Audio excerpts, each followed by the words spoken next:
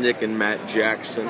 You're listening to the Work Shoot Wrestling Podcast. Too sweet! Suck it!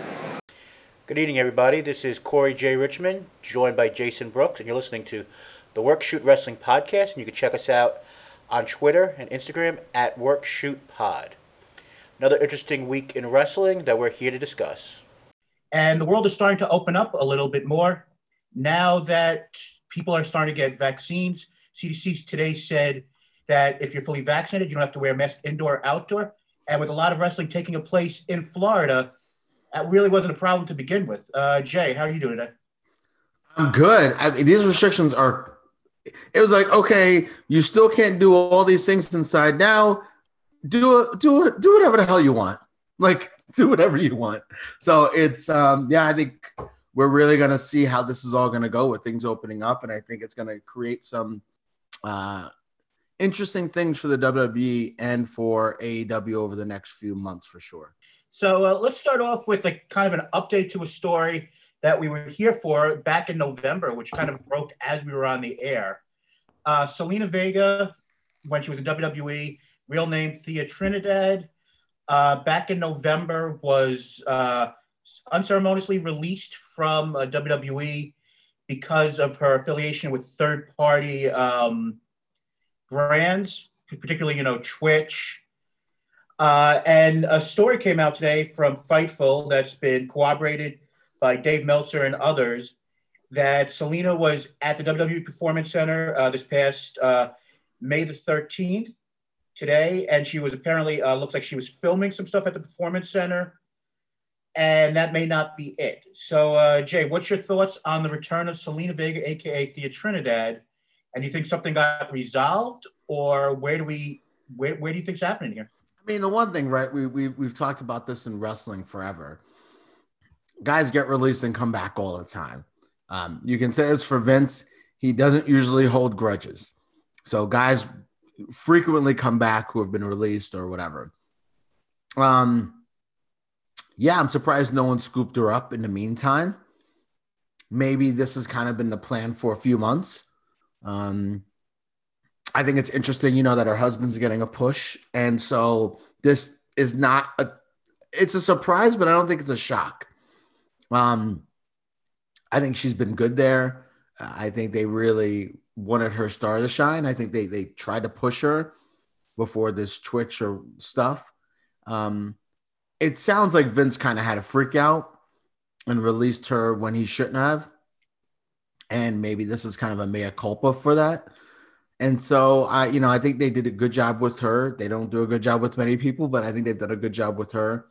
And so for her to go back, I think probably makes the most sense for her in her career. Her husband's there. Other than releasing her in a bizarre fashion, they've done good by her character. So I guess we'll kind of see what happens, but I'm surprised, but not shocked. Yeah, I mean, it's one of those things where when it happened, it was this big thing. We had politicians, talking about it. One of our mayor candidates for New York spoke up about it. And, when it came to free market and everything else with the WWE being a monopoly, and a lot of other things. And then it kind of all, once Biden won the election and he wasn't in the cabinet anymore, a choice, it kind of went by. And I'm wondering, are they going to let her do things, when she comes back? I mean, are people reading more into this? I mean, Sean Ross Sapp and Fightful break stories all the time. They broke the Daniel Bryan story last week.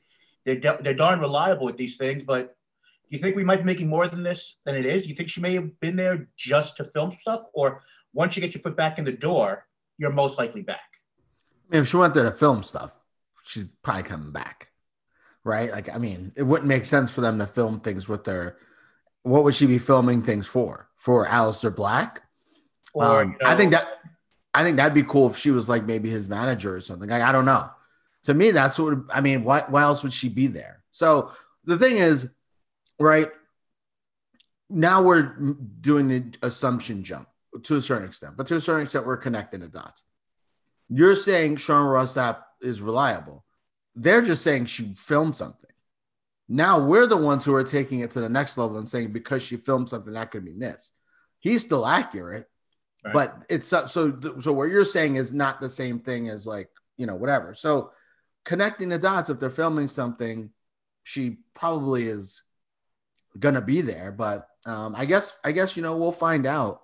But it makes sense, and it only makes sense because her husband's getting a push, and we haven't heard of anywhere she was gonna go, and I feel like she's been a free agent for a while now. Yeah. So and I think if she was gonna go somewhere, we know AEW how badly they need women on the roster. And interesting with Britt Baker, how she said that the division was kind of dying at one point in her promo last night. But yeah, so I mean, I don't know. I think it's good that she's back if she's back, and I'm assuming that's probably the case.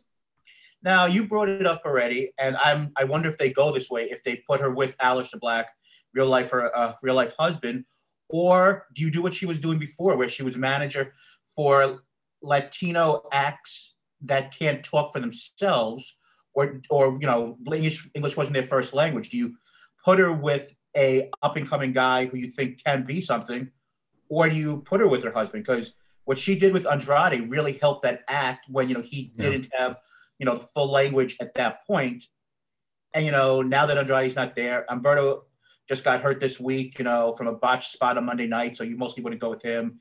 Angel Garza is a good enough talker, maybe not with him, but what do you think would you do the idea of going with her husband, or her strength was on the mic, helping some of these Latino stars? Well, you also forgot about the part where she was a wrestler for a little bit too. I don't think they're bringing her back to be. I mean, who knows? We don't. I mean, that's what she was doing before she got a title shot.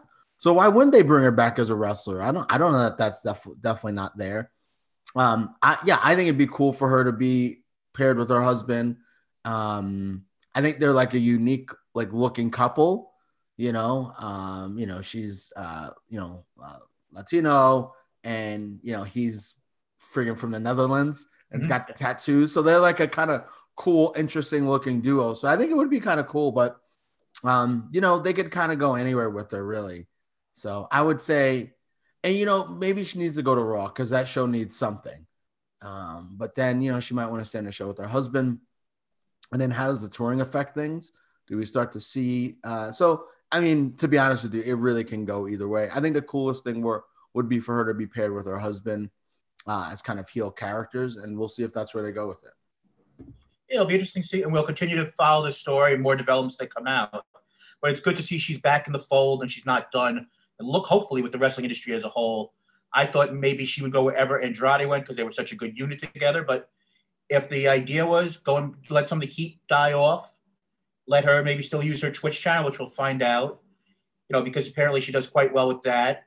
And, maybe they came up with a deal with her. Or, like I said, maybe she was just filming something and we just want to see her back. So I'm making more of the story than it is. But, Jay, coming this Sunday, can you believe it's already Sunday? We have another WWE pay-per-view or Peacock special, WWE WrestleMania Backlash.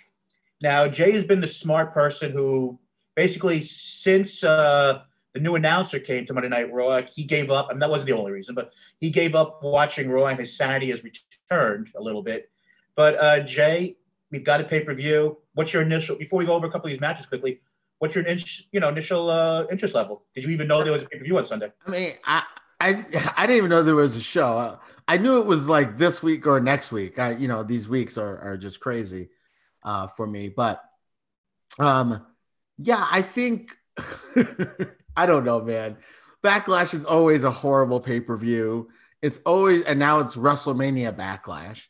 So it's always a terrible pay-per-view. I like that they're calling it WrestleMania Backlash. They're admitting that it's basically just a bunch of rematches and a bunch of joke matches that we don't give a shit about.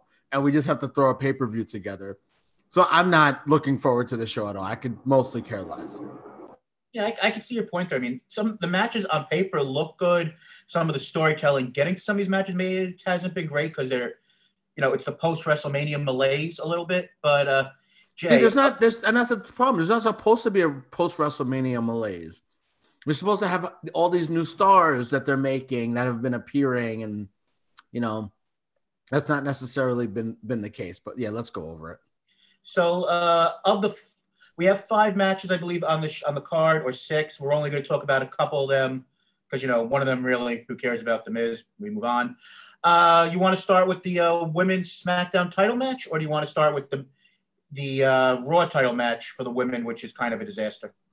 Yeah, I mean, well, so here's the thing with Raw for everyone who's like, you do a pro wrestling podcast and you don't watch Raw. Yep. Myself. Yep. I don't. And I'm very happy. I read the reports. I know exactly what's going on. I know who's getting put over and who's not. And that's all I need to see. So for you people who might complain, I don't watch Raw. I want my sanity. The show is horrible. Go blank yourself or whatever. So let's start with the Raw. Let's start with the Raw match, Raw women's match. Okay, so we have a triple threat, just like the men's. We've got Rhea Ripley coming in as champion. I don't know if you really realize it, the way she's been booked, versus Asuka, who they booked terribly, versus the greatest woman in the history of women's wrestling, apparently, Charlotte Flair. Based on booking, you would think they would go with the heel Charlotte Flair to keep the idea that she's basically the gold standard or whatever, that, she's the opportunity, I think what she's calling herself. Might be wrong on that. But the way they've booked Rhea Ripley to basically be this whiny character now, who I still don't think has figured herself out since winning the title. And then Asuka, who basically is one step above, Shayna Baszler right now when it comes to the way they're treating her on TV. I think you got to go with Charlotte Flair. But from what you've read... So, yeah, I mean, the stuff that I've read is that Charlotte's been really the face of this feud, and they don't know what to do with the other two.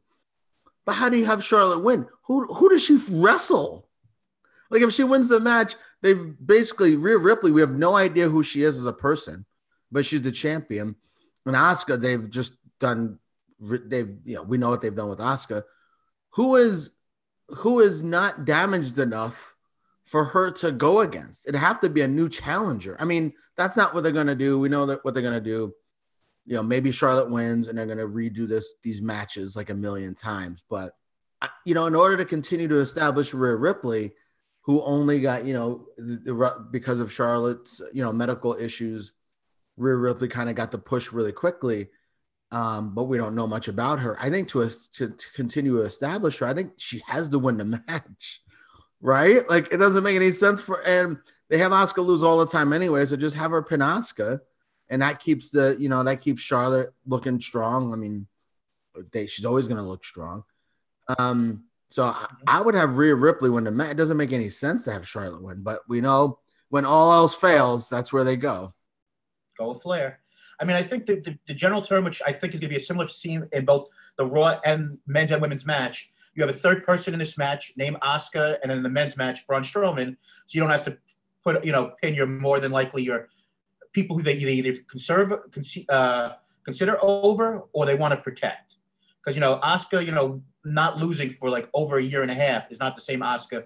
I mean, I know that's old story, whatever. The NXT Asuka is not the same as Monday Night Raw Asuka, to put it nicely. And she's still most likely better than the two of them combined. But so I'm going to go with Flair. You're going to go with Rhea Ripley. I think you're most likely right. But I think we can both agree Asuka's taking the pin. 100%. All right, so let's move over to SmackDown here for a second. Bianca Belair versus Bayley. I think for the build for this I don't really think there was a build particularly. I mean, Sasha Banks basically has been on TV, I think, for like 45 seconds since WrestleMania. I'm not sure if she's filming stuff for The Mandalorian or other stuff. I mean, I see her post stuff on Twitter here and there, some pictures and stuff. But, I mean, she really hasn't been on the program. Bayley got the short end of the stick when it came to WrestleMania, where, she basically did nothing.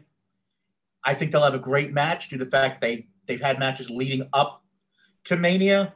I think it's way too early to take the title off Belair, but I think Bayley has been a great character on TV, and you don't want to see either one of them lose, but it's not time to take the title off of Belair. Yeah, I think they look at Bayley as the safe. She can always be the champion. She can always lose to someone for the championship. Like, she's such a like a great role player. Like, I don't want to put it like that, right? But she's like a great role player in the women's division, where they can always have her do different things. And she has been extremely entertaining just in general. Like, I really enjoy when she comes out. Although, like, it's funny because she's a heel, but I just almost think she's funny. Like, she just seems like, even when she's a heel, she's kind of as a baby face because she's funny. But I've really enjoyed her.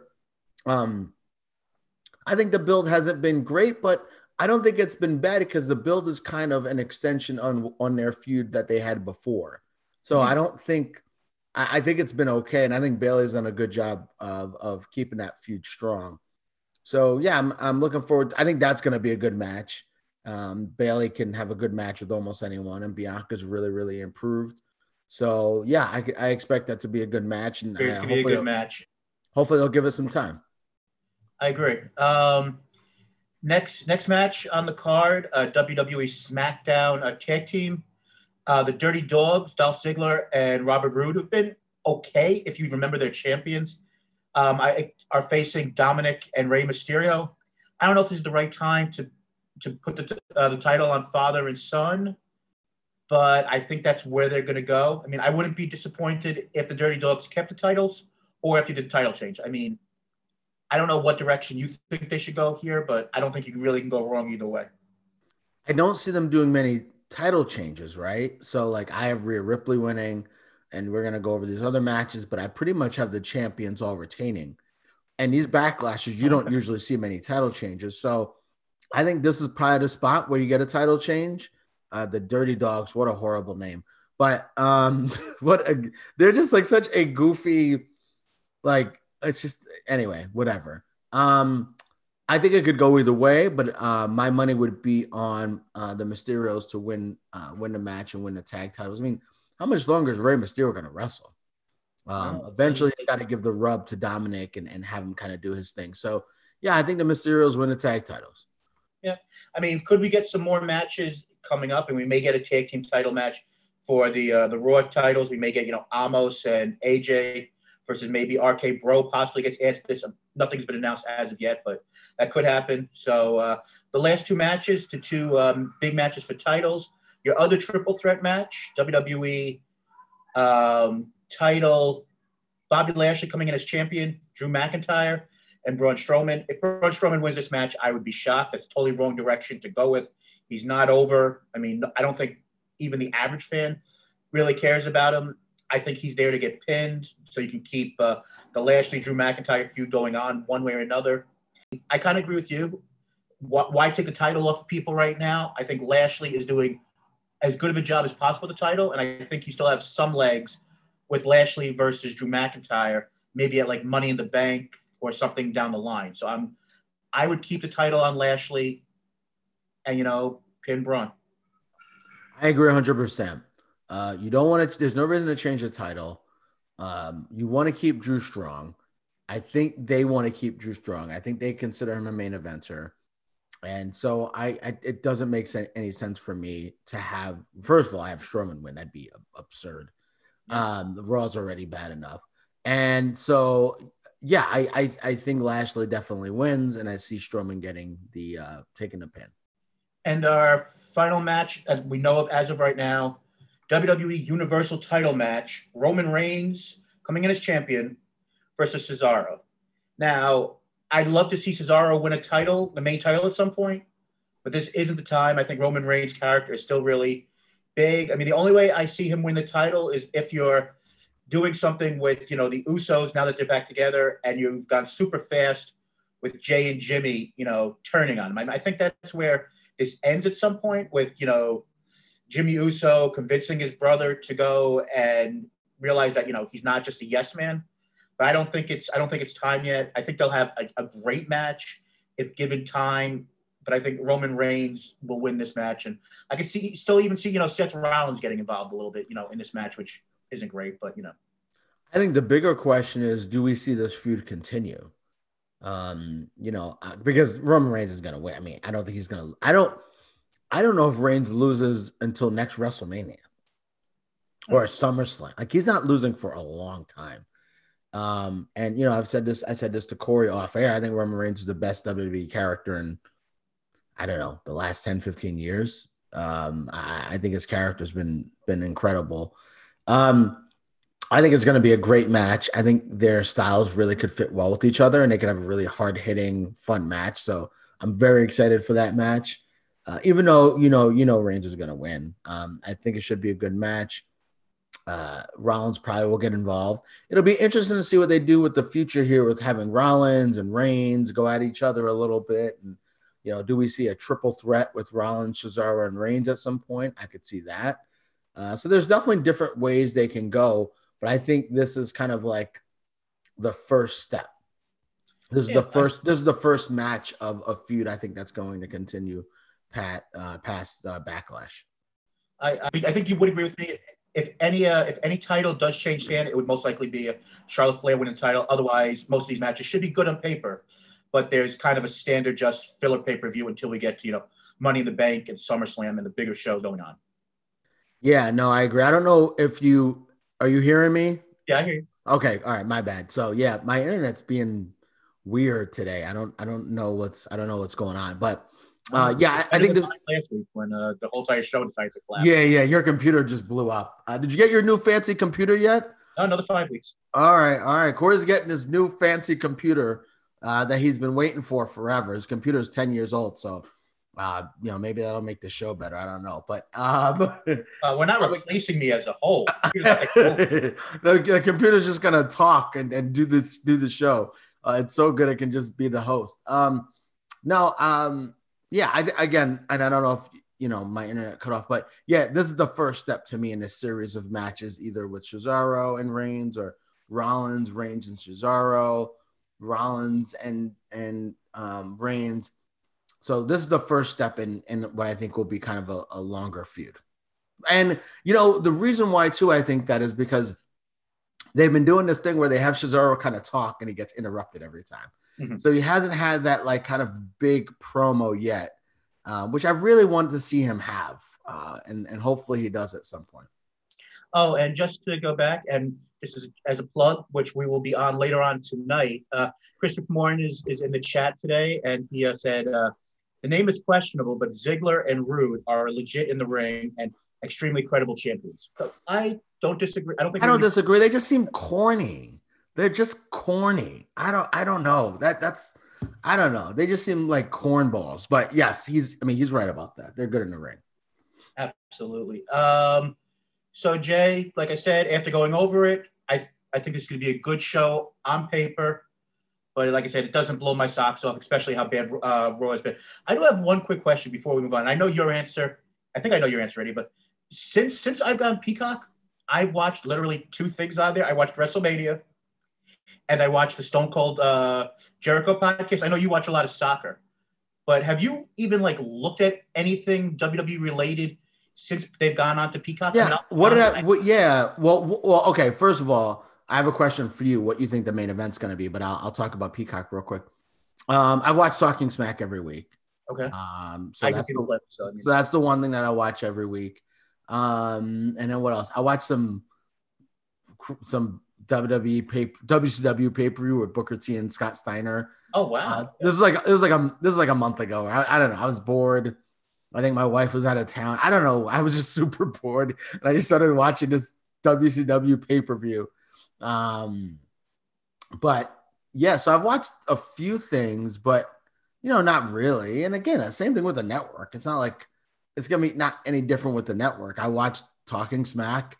I watched takeovers and I watched the WWE Network special. So it'll be pretty much the same thing. I don't think they have any crazy new content on there. So yeah, I heard the Miz documentary may have not been terrible, but it's kind of weird. I haven't even thought about watching it since WrestleMania. But Jay, you were asking me what I think is going to close out the show. I think Roman Reigns Cesaro closes out the show. Wow. Okay. I just don't think the other stuff. I mean, I think it's one thing for a crowd if Roman Reigns holds on because he's such a big character compared to, unless you're having Bobby Lashley lose the title to Drew McIntyre and you're going home with a nice moment. I don't see any reason for that match, which I think could be a lot slower paced. I mean, there'll be the big moves, but I think the better story and a lot of other things I think is surrounded by Roman Reigns. And I think, yeah, it'll be hard for the triple threat to live up to the Cesaro Reigns match, because you got Strowman in there who's just not good. So yeah, that's fair. Yeah, I could see that definitely being. So we spoke about quickly last week that AEW looked like they were going back to touring. That became official this week. They will be starting touring July 7th, going to Miami, and then 2 weeks into the Texas area. And also, welcome to Miami. All right, go ahead. All right. I just had to get that out there. Go. Sorry. Go ahead. So they're going out for the next couple of Wednesdays. And then also it came out from a couple of different places, including the Mat Men podcast, that July 16th and 19th, respectively, Monday Night Raw and Friday Night SmackDown will be coming from somewhere else besides the Thunderdome. What's your thoughts on the WWE and AEW joining MLW and the idea of having live crowds again? Wow, they better just do SmackDown. Yeah, they better just do SmackDown live. Putting that Raw show out there live. Yeah, I think, with the CDC, apparently, like, it's fine now. We can do whatever we want. I will say this: trying to do a spinning class or cycling class in the gym is like the worst thing in the world, which I've been doing the last couple of days. But excuse me. I am a mess today. No, I think I'm glad they're starting.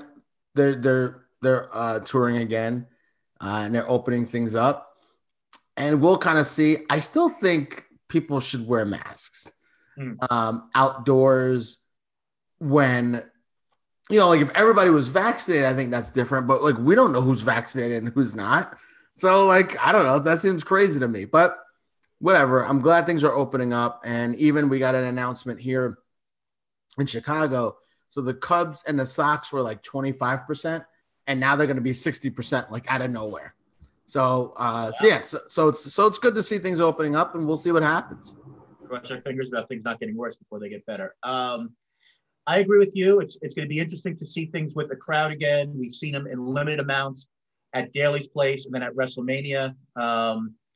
We'll see how that all works out. I'm very interested to see how when they get outside of the states that basically have no mandates at all in Texas and Florida, on how things are responded by crowds, what size crowds they get.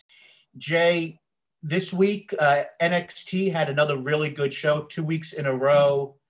Last week, we didn't get a chance to talk about them. This week, they had the 2 out of 3 falls match, which only thing I would complain is the fact that the first, second fall basically happened with like 30 seconds of each other. But I thought the stuff they did with I forgot the exact name of Swerve Scott's group. I think it's the Hit Row. Is it Hit Row? Yeah, Hit Row. You're right. I thought that was done extremely well. What were some of your thoughts on NXT, especially on the fact that the numbers? And I know you don't love talking about ratings, but they've been on their own for 5 weeks. It's the lowest rating they've had so far. There was no real competition. Would you be a little bit worried? No. Well, there's no Roman Reigns on the show. Is Drew McIntyre on the show? So no, I'm not. I would not be worried at all. Is Vince worried? I mean, who knows? All you can do is make good shows and then hope that it works out. We've said this before. They haven't had a New Japan star come. They haven't had a big time free agent come. Frankie Monet has been the biggest free agent they've had in how long? Yeah. Right. And so she doesn't debut for another 2 weeks. I think they finally right. So I think that's a lot of the issue, but I love the Hit Row, whatever it's supposed to be, like Hit Row Records or whatever. I thought it was really clever, and I'm gonna pat myself on the back. Like I tend yourself, Barry. No, we've talked about this with Swerve Scott, and you've been, he's losing. And I always tell you, just wait. NXT in terms of long-term booking, and I think this is a Triple H thing. They get it right eventually, most of the time. Not all the time, but most of the time they get it right. Sometimes they shoot guys to the moon, like Karrion Kross that we've seen. But with guys like Keith Lee, we were talking the same thing. When are they going to push Keith Lee? When are they going to push Keith Lee? When are they going to push Keith Lee? And it took them a while, and they eventually gave him a big push. And so I think, we thought this would happen eventually. I think it's the perfect spot for Swerve to be the leader of this group. I think this is a group also, looking at it from just a cultural standpoint, like they're cool. Like they look cool. They seem cool. It's like so anti-Raw where everything on there is just corny. Yeah, I loved it. And I think it's going to be something that's successful.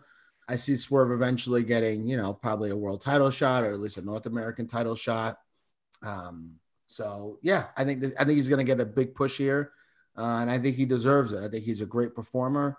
And I think he's really come into his own on the mic. I think this is the best on mic work he's done in his career. And I don't think it's even close. Absolutely. I agree with you totally. And so, yeah, I think it's his time. I think he's ready. And we know in ring, he's outrageous. So I'm excited for him. And I'm happy for him because he's a guy that we've liked since, Lucha Underground. So, so we'll see how things work, but I do expect him to get a push. The 2 out of 3 falls match I thought was really good. Karrion Kross, again, he really does very little for me. But overall I think it was a pretty entertaining show. Now, I guess when I brought up the ratings and being a little bit, scared of what they're going to, a lot of times when ratings go down, sometimes they can change the direction they're going in. And I guess that's what I'm worried about. I think the last 2 weeks of NXT have been 2 of the best weeks of NXT programming of the whole entire year. I think the direction they're going with is really done well. I mean, the Kushida Santos Escobar match I thought was top notch, except that little snafu with, like I said, the 2 falls really close to each other. I think the stuff they're doing with Swerve Scott's really good. I mean, I think the comedy with the way sometimes gets a little bit crazy, but I think the stuff they're doing there is really good. I mean, I was maybe expecting a little bit more from the Raquel versus Mercedes Martinez match. I thought it was good, but I didn't think it was like at the level that you would have hoped for with a veteran like Mercedes Martinez. I agree. A couple of blown spots. I agree. But I guess that's just my general idea there, and I'll let you comment on this. But yeah, go on. The idea, the fact that when ratings do go down, they've got nobody to compete with, and all you had to really compete with is, NBA. There was no crazy news story as far as I could tell that night. And if the ratings are continually to go down, and hopefully it's just a 2-week trend, do Triple H and the people in power there go and say, we got to change some of these storylines. We got to maybe push other people. And maybe this says Karrion Kross isn't champion, but I don't think that's going to happen. But do other guys like Cool Kyle, who has only Cool Kyle when he's just doing promos. But do you go away from a Kyle O'Reilly? Do you go and not push a Bronson Reed? Or, I guess that's kind of my point. And the ratings aren't no, I don't think that makes sense. I mean, these are the guys you have. This is the people you have. Right? What are you going to do? They're giving Swerve a bigger push. Frankie Monet is becoming a bigger part of the show. They changed the women's tag titles again. I mean, what are you going to do? Karrion Kross is a champion. So there's just not, Gargano's been on the show for 18 million years. Right. So, this is kind of what it is. These are the wrestlers they have. These are the people they have. Now you could say, hey, maybe they could bring someone who's not been utilized on Raw, a Jeff Hardy, let's say, and put Jeff Hardy on there for a couple of weeks. I mean, they could do that. But to me, it wouldn't make it like, there's not a change they could make where it's like, oh my God, now the ratings are going to change. Like, I don't see that. So I don't see them doing anything. And it doesn't make sense with what NXT has been. So I don't see any changes. Yeah. And next week, we've got Bronson Reed versus Johnny Gargano in a steel cage match for the North American title. And the following week, we have the rematch of Finn Balor versus Karrion Kross. I think the next 2 weeks will be interesting to see, now that they're letting people know matches in advance, that helps the interest level and how much, they get promoted on Raw and SmackDown. Nobody should be watching Raw, but how much they promote them on SmackDown, so it'll be interesting where that goes. Now, the other big show of the week that we usually enjoy is AEW Dynamite. They were slightly under a million this week. I don't think it's anything really to worry about. Last week, they were at a basically a little bit under, like a 1.2, I believe it was. This week, they were a little bit under a million. They were at 939,000. So, like I said, I think as long as they're over 900,000, I think they should be fine.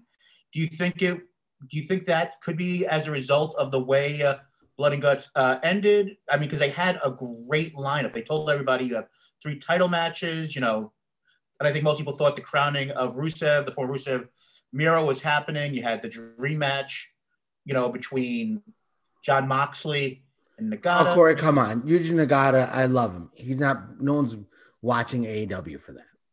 That is a nerd wrestling, even, you know, us as New Japan fans, we haven't seen Yuji Nagata in his heyday. Like, he's 50. Oh, we saw his heyday back in WCW, but he's no longer. Yeah, I mean, that was 20-something years ago, right? So we haven't seen him in his heyday in a long time. The fans who have been watching New Japan, I consider myself someone who's been, you know, a newer New Japan fan like you have, and we've gotten some of our friends into New Japan who weren't really watching it. That's what, since the AJ Styles era, end of Finn Balor, beginning of AJ Styles, like Yuji Nagata was still 45 years old or whatever, right? So like, no one's watching for that. In terms of the ratings, Corey, they built up a match for like 5 weeks. They built up one to say, oh, there's this great match next week, don't forget to watch. That's a lot different than doing promos and stories and building up this big match and what the hell is going to happen. What does Blood and Guts even mean? Like, what is Blood and Guts, right?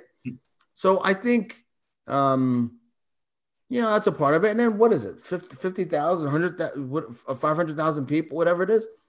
Like, you know, those numbers can go back and forth. And that's why I think we get a little too crazy. You love talking about the rating. I think we get a little too crazy with the ratings. But I think this show was I had some issues with this show. One, I hate Jon Moxley's new music.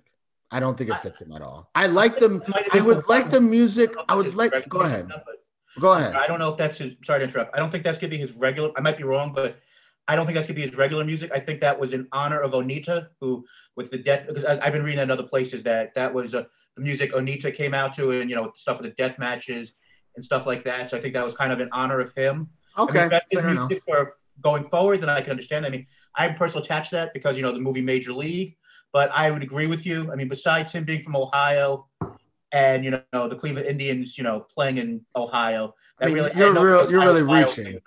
You're really reaching. Oh no, I just think like the way he comes out with fire and vigor, and you need a rock entrance, you need a hard song for him to come out to. So anyway, that's whatever. Corey, I know people are gonna disagree, and, you know, I said this on Twitter at Work Shoot Pod. I didn't love that. I didn't love the Young Bucks SCU match. I thought the match was kind of. I thought the match was kind of a mess. I don't think the Young Bucks are heels. I feel like Nick Jackson seems like the nicest guy in the world and is just faking it. What's he wearing gold chain for? I thought the match was a mess. And you know, I just didn't think it was a great match. And I don't think the Young Bucks as heels has really worked for me. So I mean, I really enjoyed the match. I mean, if you want to say something that didn't work, was the idea that, and this is just a constant thing that I guess they'll get, and this is me making an excuse because it's going to sound that way, so maybe it is, but the idea of there's a mark. Corey Mark Richmond at your service. But their camera work over the last couple of weeks has just been atrocious.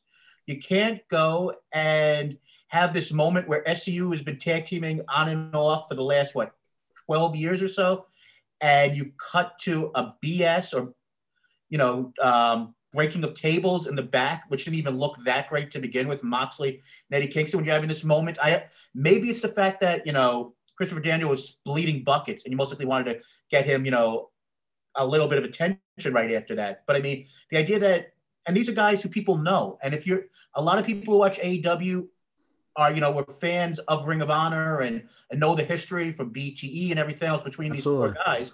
And I thought the promo package they did beforehand, I thought was really good. Something that me and you have complained about, more you than me, when it comes to, you know, promoting your matches and not having everything on Dark and Elevation, which very few people, you know, watch unless you're the hardcore like me. I thought they did a great job with that. But the idea of them hardcore / have a lot of time in your hands. Go ahead. Sure.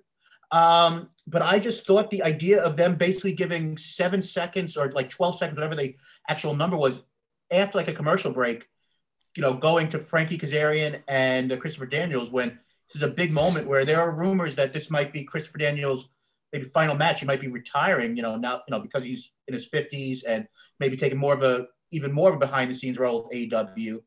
It just felt like, all right, we built this and now they lost and we're going to something in the back, which wasn't. Corey, I thought it was horrible. I thought it was, and I may have some more kids listen to this. I told some of my students about the podcast, so we'll see. I'm trying not to curse as much as a result, but I'm going to now. It was fucking terrible and a disgrace. They've built this story up for a long time. Christopher Daniels has been on BTE. The Young Bucks have talked about how influential he has been in their career. He has been with Kazarian for a really long time. He is an all-time great wrestler. And to this, first of all, the bleeding, I thought the blood was so every match has got to be this crazy blood. I thought the end of it was I thought it was terrible they didn't show these guys at the end, mm-hmm. and the fans giving me the adulation. I agree. I like the promo package before, but I thought it was, and this is AEW's problem. If that was NXT, there's no way they would have done that. They would have, and I know ratings. Oh yeah, they do so much better in the ratings. Well, NXT doesn't have Chris Jericho, and slow things the fuck down. There we go. Let them have this moment. Let them have a moment. Let them hug. They did it with Moxley and Nagata. So you're doing it for a guy in Japan, but you're not doing it for your own freaking guys.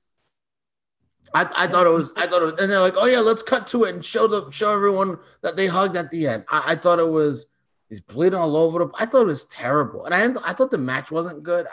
I love the match. That was a great match. But great match in what way? Daniels is out of it for half the match because he's got the fake blood all over the place.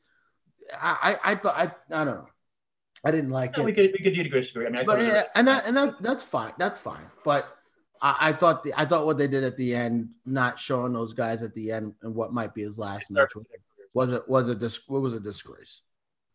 So you brought him up, Chris. Well, go quickly on this. Chris Jericho took the fall and he legitimately, I guess, dislocated his shoulder. So me and you spoke last week if he'd be back, 1 week later.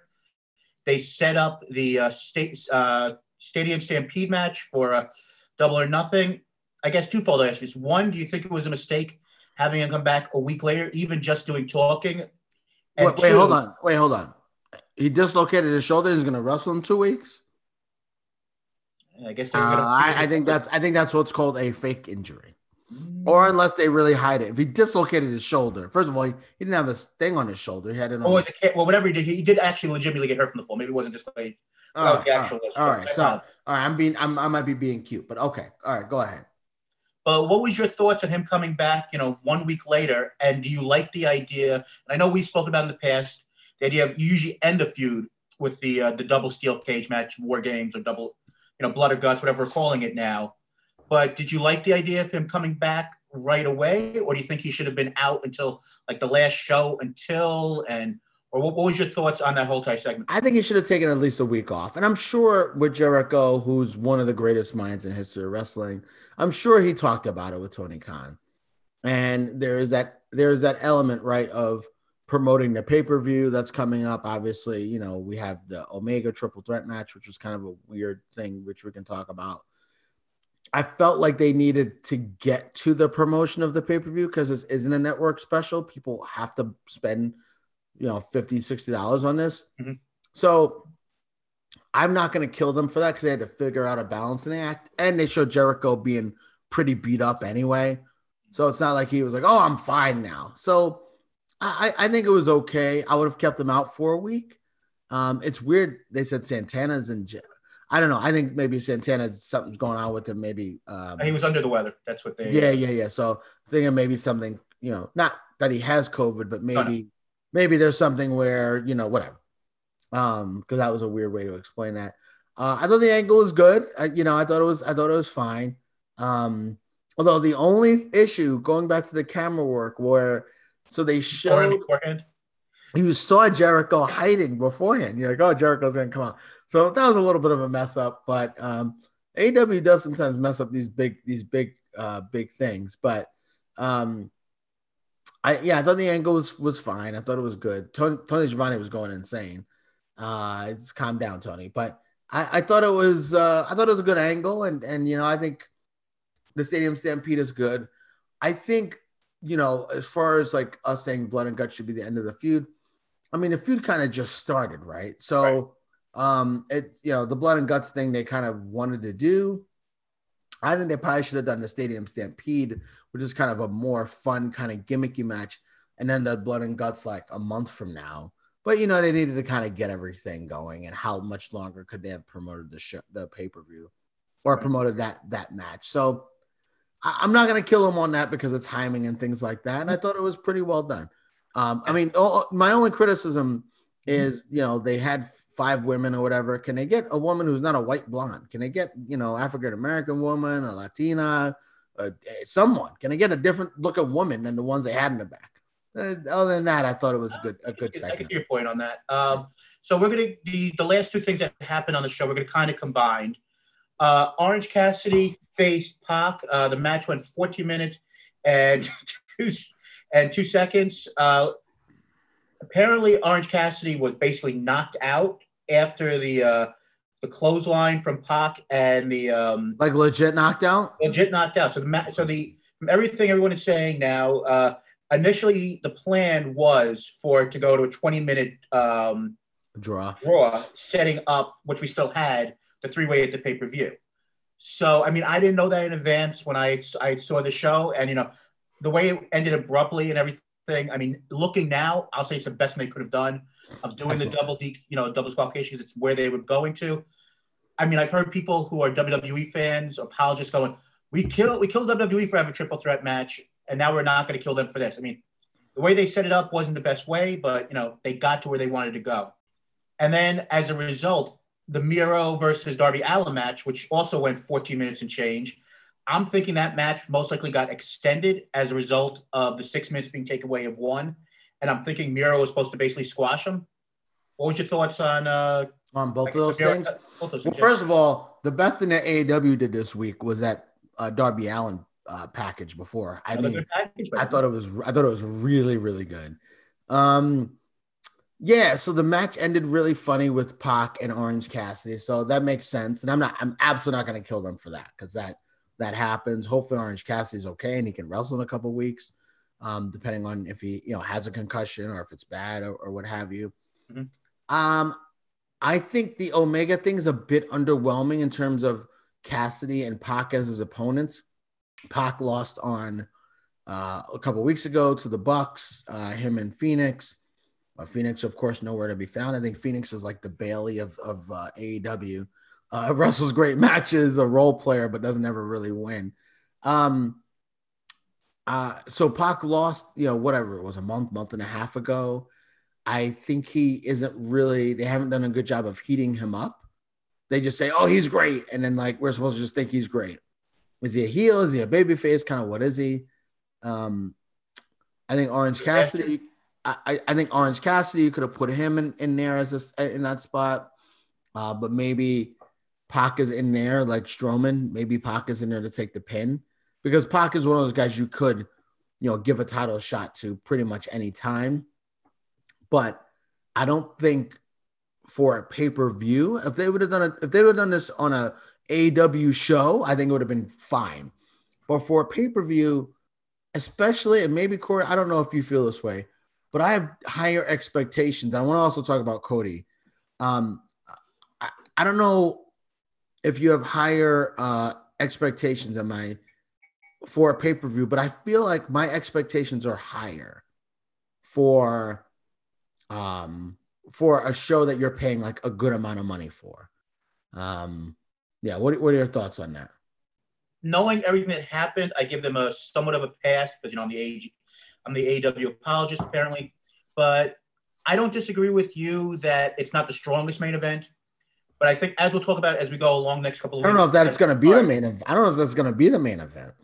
I think Tony Schiavone said that this was, they were fighting for a shot to be in the main event of Double or Nothing. So maybe that might change. But I mean, who knows? But I think as this card develops, and we'll talk more about the actual card in the next couple of weeks as we get closer to the pay-per-view. But I think as long as the rest of the show is strong, like with the Moxley Kingston versus the Young Bucks, and finally crowning Britt Baker as your next champion, I think those type of things will be great supporting pieces of the puzzle that will make people want to buy this pay-per-view, especially when also there's only 4 of them per year. So I think that kind of helps on this. But I don't disagree with you that this isn't on paper the strongest match. I thought Cody really tried to straddle the line. First of all, I think he's one of the best talkers in pro wrestling. I think he's probably top 5. And I thought his promo was, he did a really good job of, his lines and saying it. He got emotional and talking about his kid or whatever. But, he's talking about like the Civil Rights Act, and he's talking about, they show the guy with the Black Lives Matter shirt in the crowd. He's talking about America. And I'm like, it's fine. And Jason Powell in his reviews, like, someone's going to get offended because 2021. No, man, people are going to get offended because like shit's, things are like kind of fucked up for like a lot of people who don't have your skin color. I wasn't offended by the promo at all. But I just thought it was, why are we doing this, the USA thing in like 2021? Couldn't we have, as much as the QT Marshall thing was, we didn't think that would really get off the ground, and it didn't. At least that was a story. He was, it was a story, and it made sense why he was mad. He felt like he was one-upped. This has no story. The story is, this guy is mad about the United States, so now I'm going to wrestle him. I mean, come on. This is like the 1980s. What are we doing? So it's hard for me to like look at AEW, and they're doing these like, this Darby Allin talking about Miro, talking about where he came from, talking about kind of who he is now, and he's kind of generic, and this kind of talking about Miro as like this 3-dimensional character in a promo. And then Cody comes on, he's talking like he's, Dusty Rhodes in 1985, talking about Nikita Koloff. Like, come on. I don't know. The promo did nothing for me. I think it's interesting that this is a match at a pay-per-view. So I don't know. I thought the delivery was fantastic because Cody's great, but I just don't think it was, and I think they did as well a job as they could do skirting the lines and not making it seem offensive as they could. But it also was like, it was too corny for me. I can see that. I mean, I agree with you. I think he's one of the best promos in the business. And one of the things that helps a lot with the promo is the fact that he seems like he believes everything he's saying. And that's one of a lot of times when you have younger guys giving promos, they feel like they're just reading a script and there's no passion to it. I mean, it's clear that Cody's writing this promo. Right. Like it's clear as day. This is his words, 100%. I 100% agree with you. Right. And now I've got 2 problems. One with if you want to be quote unquote the woke company and not doing all the things that WWE does wrong, I think somebody has to talk to Cody Rhodes and say, maybe this should be reworded a little bit. And, even in one of the press conferences back when they were doing live shows, Cody had made, a comment about, he doesn't see race when it comes to Brandy Rhodes. And Brandy Rhodes basically called him out right away saying, if you don't see race, you don't actually see all of me, which is, a very key point. And you would have thought as a result of that, he might have been smarter in this promo. But I think that's a problem. And 2, there was one, at least on Dynamite, there was one line that Anthony Ogogo said in a promo where he wasn't even the main part of the promo. We're saying that, he's this huge star in England and he came to the US just to basically take their money. And then all of a sudden last week, he puts the English flag over, not Dusty, I'm sorry. He wants to call himself the American Dream for this match. Cody Rhodes in the last match. He puts, the English flag over him. That doesn't do enough. There's not enough character building with Anthony Ogogo. And I got no problem with him giving a chance to a young guy to go and try to shine. And I think they'll go and make that match as good as possible. They'll work it to the bone to make it perfect. But the idea that, like I said, for Anthony Ogogo to be this anti-America guy when it was like basically a one line in a promo, it's either too fast or it wasn't explained well enough. Now, can they in road shows the next 3 weeks make this guy this uber heel who's anti-America and maybe get, people to be really angry with him? Sure. But I don't think they earned it with the fans, or especially someone like me and you, to actually care enough, not care enough about Anthony Ogogo as a challenger, but to care about his character enough as this anti-America guy for that I needed this, Captain America type of speech. And is that like his character now? He's anti-America? Is that what he's going to come up? Like Nikita Koloff? I mean, at this point, and we talk about this with Roman Reigns, and listen, WWE does a lot of stupid shit, like a lot. But aren't we at the stage now where we're trying to have three-dimensional characters? Look at Cody. Other than his dumb neck tattoo, we know who he is, right? We know who he is. We know what he does. He's a three-dimensional character, and that's kind of who he is. And I know Cody's kind of the Hulk Hogan of AEW. I get it, but I don't know, man. It just didn't sit well with me. No, I agree. Jay, like I said, and we may disagree. I thought it was actually AEW was a very good show this week. I enjoyed like 95% of it. I mean, there was little things, especially camera angles, they could have done better. And, we didn't need Thunder Rosa, that jobber match from the Rosa, which wasn't very good. But the Britt Baker promo was excellent. And I'm really looking forward to it. The Britt Baker promo was okay. I thought JR could have asked better questions. I would have enjoyed that more if Britt Baker just cut a promo. JR was like, so you're going to win? Yeah, I'm going to win. Like, JR, what kind of fucking question is that? Of course I don't know. I don't know if I'm going to win. Like, what? I don't know. I thought it would have been more effective. And then, like, Britt Baker was, like, talking to him, but talking in the camera. I don't know. I mean, listen, Britt Baker's she's amazing on the mic. So, I mean, it was fine, but I thought it was a little silly. I thought the show was a solid show. I think the one thing with AEW, and this is why they do well in the ratings, one, they have the stars, Omega, the Bucks, Moxley, Jericho, and Cody. But they also have like a fun show. The show is fun. It's super fast paced. It's all over the freaking place. By the way, with Rusev, Miro winning the title, can they just celebrate Miro winning the title before they have 18 million people come out? I mean, it's just, but again, that's part of the thing, right? Is that they have this fun, wacky, crazy show. But I think if they want to start getting more than, if they want to keep raising their audience, they got to like slow things down a little bit. All right. We're part of a great Life Group podcasts. So Monday, we've got Dong City with Henry and Vince.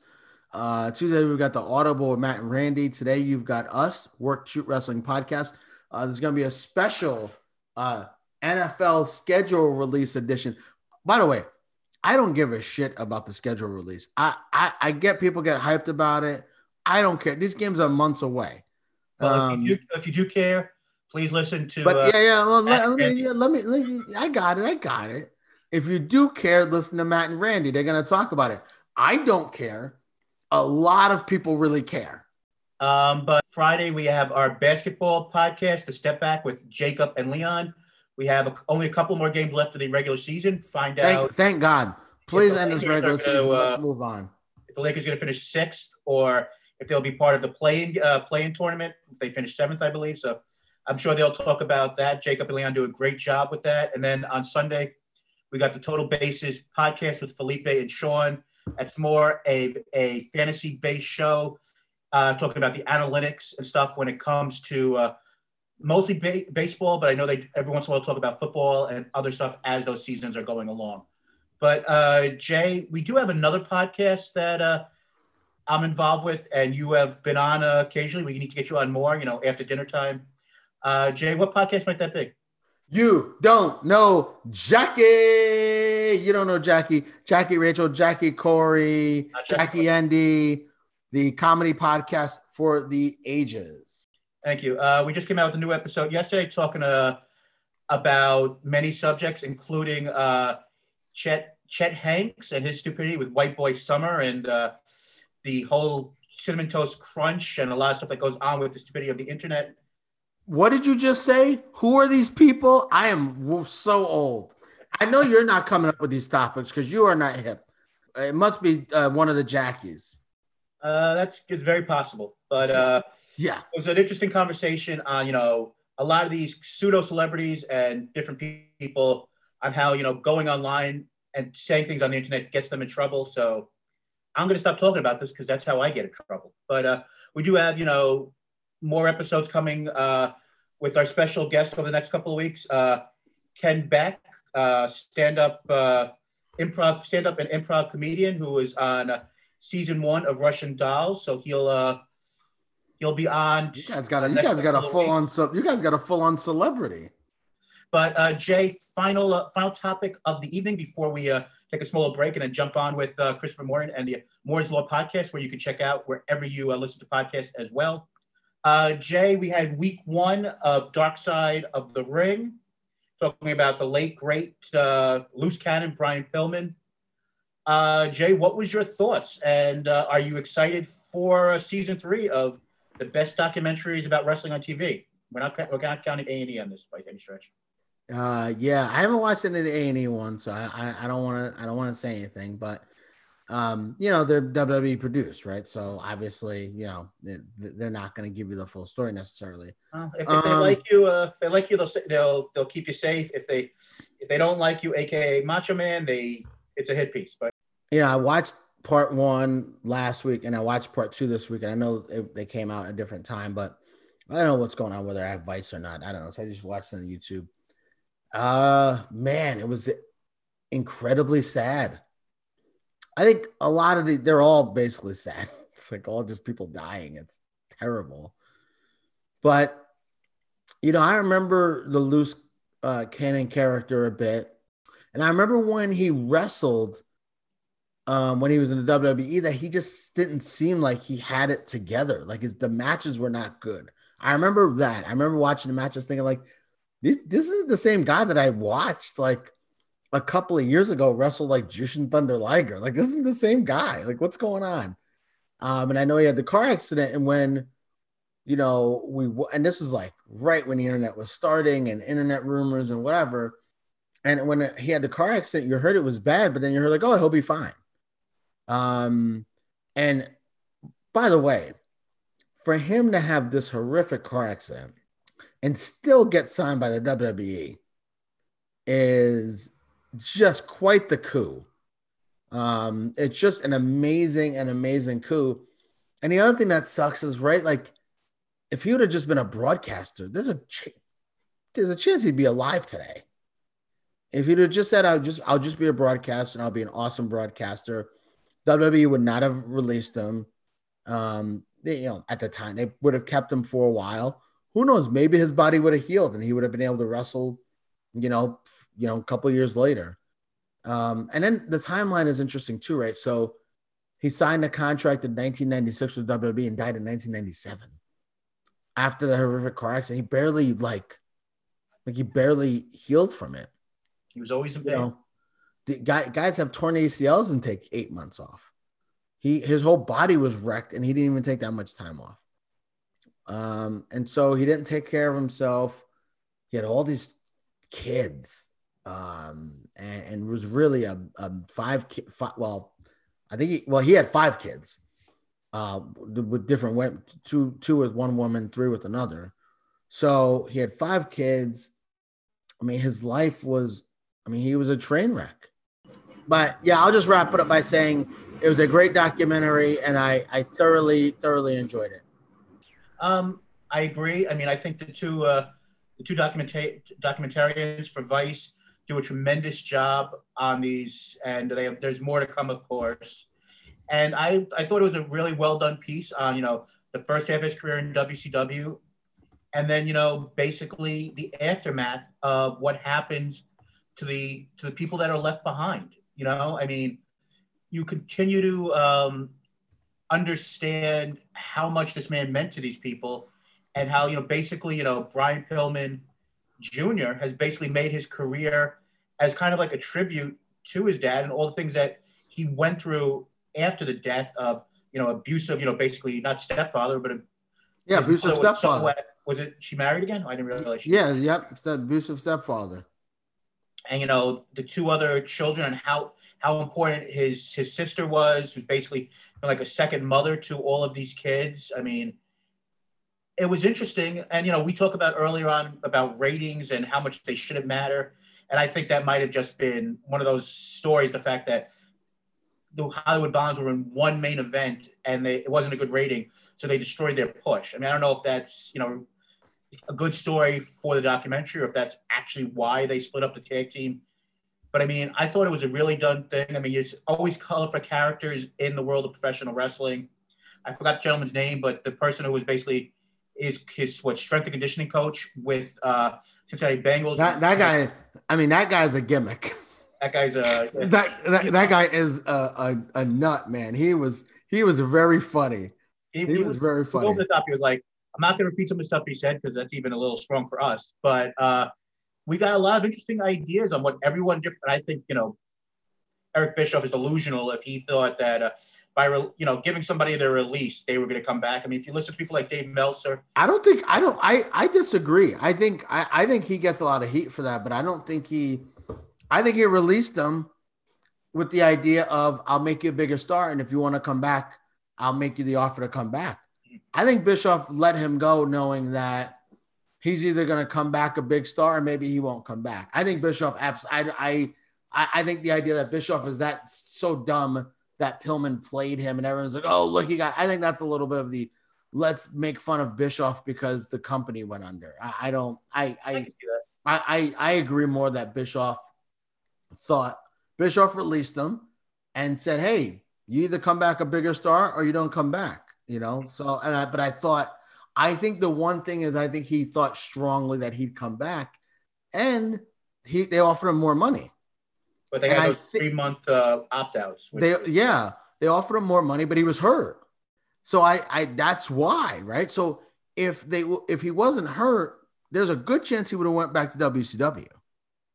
Yeah, and that's what Dave Meltzer said, that he talks that he had, and Dave Meltzer was in that documentary. I wonder how many more is in for the rest of the season. But I do think, you know, you mostly are right. If he didn't get hurt, he might have resigned there, and history could have been a little bit different. But Jay, before we close this out, I know that neither one of us are huge fans of the death matches. I thought the documentary that was done on death match wrestling by Viceland, the wrestler, that was really well done. But are you going to check out this week's episode with a deathmatch legend, apparently, Nick Gage? Or is that too far out of your comfort zone that I'll just skip to the following week, Collision in Korea?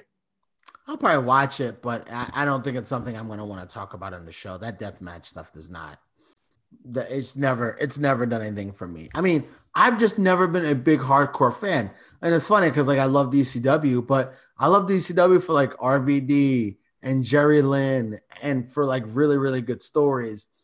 You know, I did like New Jack and the Gangsters, but I kind of thought I liked them because their gimmick was something you hadn't seen on television before. Mm-hmm. Right. So like the actual like blood and hardcore and that stuff never did anything for me. So to be honest, I think it's garbage. I think it's garbage wrestling. So I'll watch it, but I don't think it's anything I'm going to want to talk about on the show. Yeah, like I said, we've got some interesting episodes coming, but this week we've got Nick Gage, and for fans of the You Don't Know Jackie podcast that are joining us this week, that I'm sure that they will show some of the stuff from that we spoke about from the David Arquette. Thank you, David Arquette documentary, and that situation, which we even saw in the promo for this week's episode. So, Jay, as always, the final word is yours as we get ready to do some more podcasting with our buddy Christopher Moore in a few minutes. I think we're done here. See ya.